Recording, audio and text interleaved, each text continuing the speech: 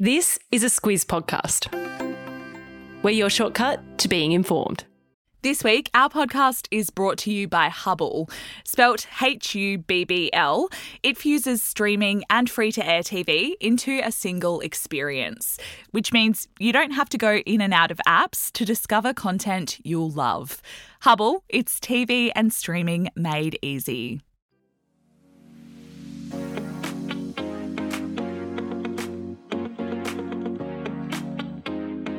Saturday Squiz is your shortcut to being informed weekend style. I'm Kate Watson. And I'm Claire Kimball. Claire, we had really good feedback on our first episode last week. Thank you to everyone who gave it a listen. And here we go again, hey?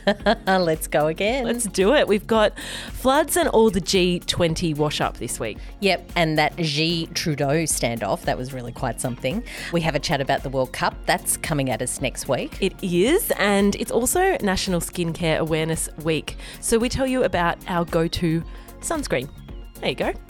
But first, as always, what we will do at the start of the Saturday Squiz podcast is tell you what squizzes we're looking at this week in news. Most click link out of the Squiz Today email was to Taylor Swift's dress. Claire, did you like it? Yay or nay from you? I loved it. I thought she looked great. Okay, we'll put a link in your episode notes if you want to check that out. If you missed it, it was doing the rounds on social media. On the fence? I'm on the fence. I'm not sure. I know there was a variety of opinions in the Squiz office. That's very diplomatic. Yeah, a variety of opinions.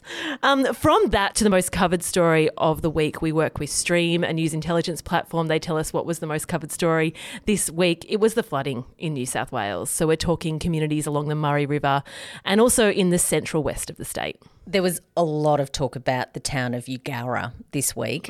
It's thought that potentially 3 people have died there. It's a small community, just 700 people live there. One of the really staggering and scary stories of what's happened this week is that of the evacuations that took place in the early hours of Monday morning. So 700 people live there. They had to do 100 rescues. Yeah. 20% of the town actually got rescued by helicopter or by boat off roofs. It's amazing. It's incredible. Just amazing to think. I mean, you and I are from a small community, Claire, to think how this is impacting that tiny, tiny town. We have so many people that listen to the Squiz Today podcast and read our newsletter from regional Australia. So probably from that Forbes region and the region that's impacted. So just a shout out to everyone there this morning. Oh, yeah. Please stay safe. We'll move on, though, now from local news to a week full of big international news stories. Claire, let's get into it. We ummed and ahed, Claire, about what to talk about this week. We considered talking about Trump 2024. That was a whole thing. That was a whole thing. He's back. He is back. We're not going to go into it, though. There's going to be so much time to talk about that. Yeah, we decided not to talk about that this week. We've landed on G20. It really was just a constant throughout the news all week and what went on there at that big leaders summit. For me to kick it off, as you alluded to at the start of the podcast, if you haven't seen the footage of Chinese President Xi Jinping confronting Canadian Prime Minister Justin Trudeau, check it out. We'll put a link in your episode notes to that as well. Xi took issue with the discussion that he and Trudeau had in an informal pull-aside meeting. What Xi said is that discussion shouldn't have been made public. Trudeau shouldn't have told the media what they discussed. He, as I said, confronted him in front of the cameras, berated him, really. He did. Very, very deliberate that he did that so publicly. Oh, yeah, it was a bit of performative art, really. Yeah. And look, he wanted to make a point, Xi Jinping. But look, what I really want to talk about in all of that is the difference between those pull-aside meetings and an official meeting. I got the lecture on this week. I'm looking forward to everyone else understanding it as well. Off you go. So a formal meeting is a structured schedule. There's an agenda, there's protocols, and probably really importantly, there's a very official note taker that takes note of all of the things that they say and exactly what they decide to do. An informal meeting doesn't have that. And with the world as fractured as it is, there's been quite a few of these informal talks. Of course, they call it on the sidelines. I think Anthony Albanese called his meeting with Xi in the margins. Yeah, in the press release that Anthony Albanese put out, it actually said in the margins. That's a new way to refer to it. Exactly. So it doesn't have that formal aspect to it. They obviously have conversations, and as Xi alluded to with Trudeau, there's bits you tell the media about, there's bits you don't, there's things that are publicly known after it, there's a lot that isn't. So that informality means they can have a deeper conversation. I was having a look at the commentary from journos that were covering that meeting, that informal meeting. They were keen to point out the meeting was instigated by Xi Jinping. It was hosted by Xi Jinping. Albanese was very much the guest of that event. So international diplomacy is just one big power game, and a lot of that played out in those interactions. It's also an expectations management game, and Albanese had to do a fair bit of that. So in his meeting with Xi, he had to say afterwards, look, nothing was decided. We didn't do anything in terms of making new commitments. So just to set expectations, no one should have really expected that to happen. Also resetting the relationship with Xi this week was US President Joe Biden. Was this a formal meeting? It was not. It was also on the sidelines. Gotcha. So that's the first time that Biden has met Xi since he became president. Also, of course, other countries trying to get to Xi because China has been such a big issue for so many countries. So whether that actually leads to any progress, we'll wait and see, because China is a really tricky customer. As we well know. That was a 3-hour pull aside then. They had a long time in the margins. Yeah, very long time in the margins. Secondly, in and amongst all of this political noise, as you say, the power plays and the machinations of politics and, global politics, I guess, there was actually work being done, things being agreed at G20. From that, there's something called a joint communique that's released. And all I can think about when I was reading about this communique was imagine if you're the person in charge of drafting it. Can you imagine the markups on that document? Do you think they use like Google Docs or press release by committee? If you work in communications, it's like that's just the worst thing in the world. This would be just a nightmare because it's so carefully worded. Every single word is sweated on.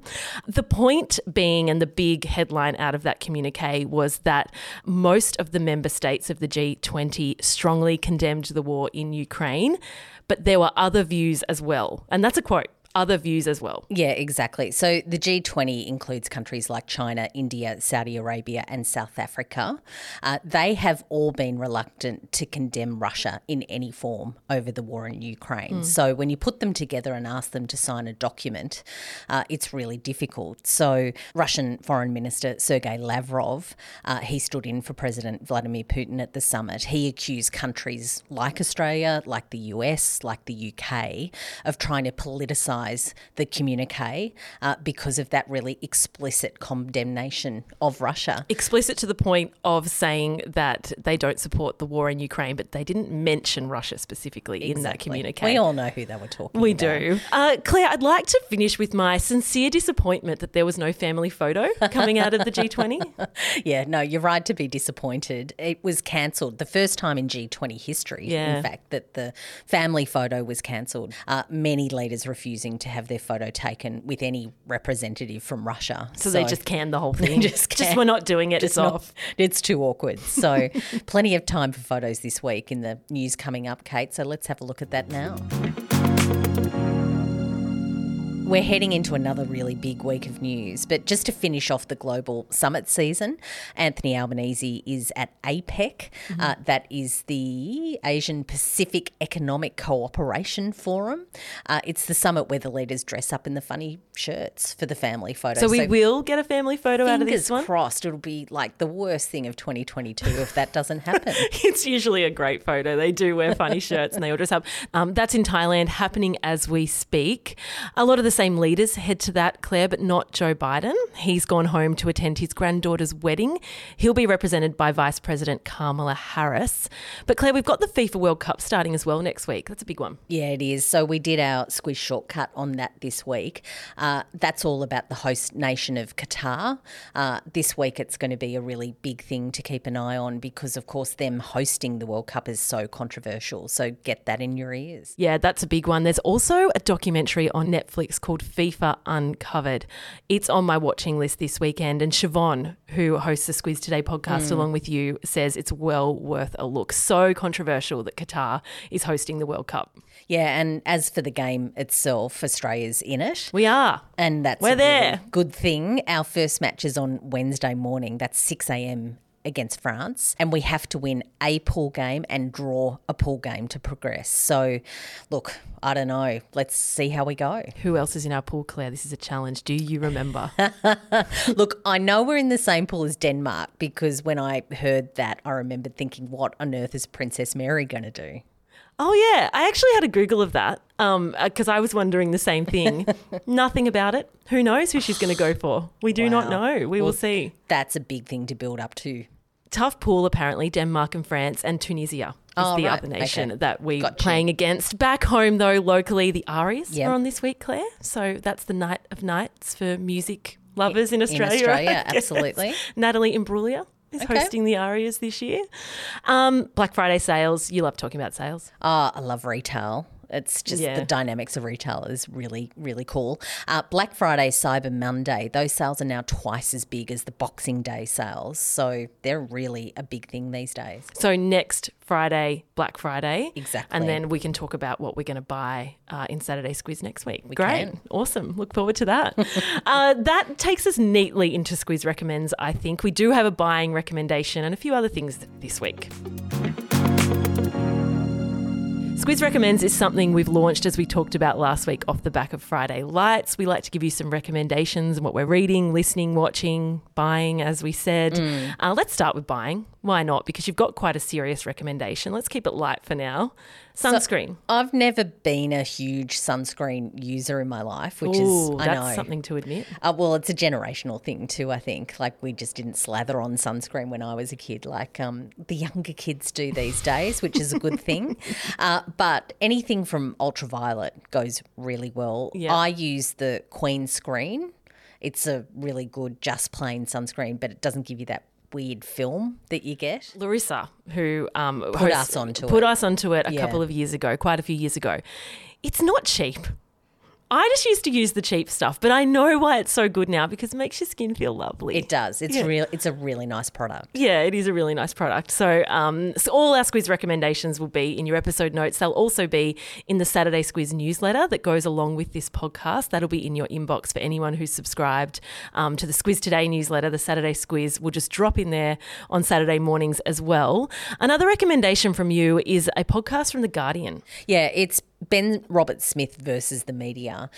Ben Roberts-Smith, of course, is the recipient of the Victoria Cross. He is the most decorated living Australian soldier. He is suing The Age, the Sydney Morning Herald and the Canberra Times for defamation over reports that they ran. They did a big investigation into him and they accused him of war crimes and also of being a murderer. So it's a fascinating podcast. It's in extreme detail of that trial. It ended in July. No verdict has been made. I'm trying to get ahead of that detail and, you know, when a decision is made just so I know about it. But I'm absolutely gripped by it. It's you really have been talking about it all week. The other thing you've been talking about all week, this is Squiz Recommends Claire edition this week. Kath and Kim, they're doing a whole reunion thing. You tell me it's a big deal. I believe you. And we all love Kath and Kim. It worries me a little bit because can you ruin the magic by doing a reunion special? Look, those women are just so smart. Yeah. I just don't believe with any fibre of my being that they could ruin it because they're so clever. Our Effluent Life, that appears on Sunday. On Monday, it's the second part. It's called 20 Preposterous Years. So she's already laughing just at the title. She loves it. Crack open the Cardinet, get the footy franks on. I just can't wait. Oh, darl. It's going to be great. I mean, yeah, let's stop pretending to be Kath and Kim. We're not good at it. It's not our thing. But you are very excited about that. Channel 7's got that. Yep. How about Neighbours coming back, hey? Yeah. So Amazon has picked it up. And look, it's risky to bring things back. I put that in that category. I thought we said goodbye. Yeah, well, you and I had a discussion about this morning because it was literally the first thing. I woke up this morning, opened my phone, and it was just everywhere. Neighbours is back, and we just said goodbye, and now it's coming back. So Amazon's got the rights to it next year, and they're not just bringing back the old stuff; they're making new stuff. Neighbours start filming next year. Yeah, it's quite the story. Sometimes I think you just have to finish on a high, aka The Crown, but that's a conversation for another time. It's a controversial conversation, that for one. Another time. Knowing when to leave when you're on top is one of the great skills of life, I think. It is. It absolutely is. I think that wraps up Squiz Recommends this week. Is there anything else from you? No, I'm done. I think we're done. Yeah, on to Squiz Press. Squiz Press, Claire, is all the news from Squiz HQ. Make it quick this week. You went to Canberra. I did. You spoke at a thing? I did. I spoke at the National Press Club. I didn't deliver a press club address. I can't say I that. thought you were doing that. I thought you were making a speech. So I was very confused when you said you weren't. You were on a panel? I was on a panel for the Women in Media Canberra, a group of really great women talking about audience and all sorts of things around content. It was a really fun night. And you met Amanda Whiteley from her Canberra, and you have a lot of nice things to say about her. She's seriously impressive. And Emma McDonald, who is one of their journalists, she's a really great journo. So, yeah, they're very impressive. I'd like to know more about them and get to know Amanda a bit better. Yeah. So, Amanda, if you're listening, just put that on your radar. Her Canberra is a great publication. We have lots of people who listen from Canberra. Claire, on that note, I'm actually heading to Canberra now. Oh, I'm a lucky thing. A lucky thing. I'm off to see my sister, so that'll be nice. And if you have any feedback for us on Saturday Squiz, we'd love to hear it. We also hope you're enjoying the newsletter as well. Our email address is hello@thesquiz.com.au. And on that note, we'll be back next week.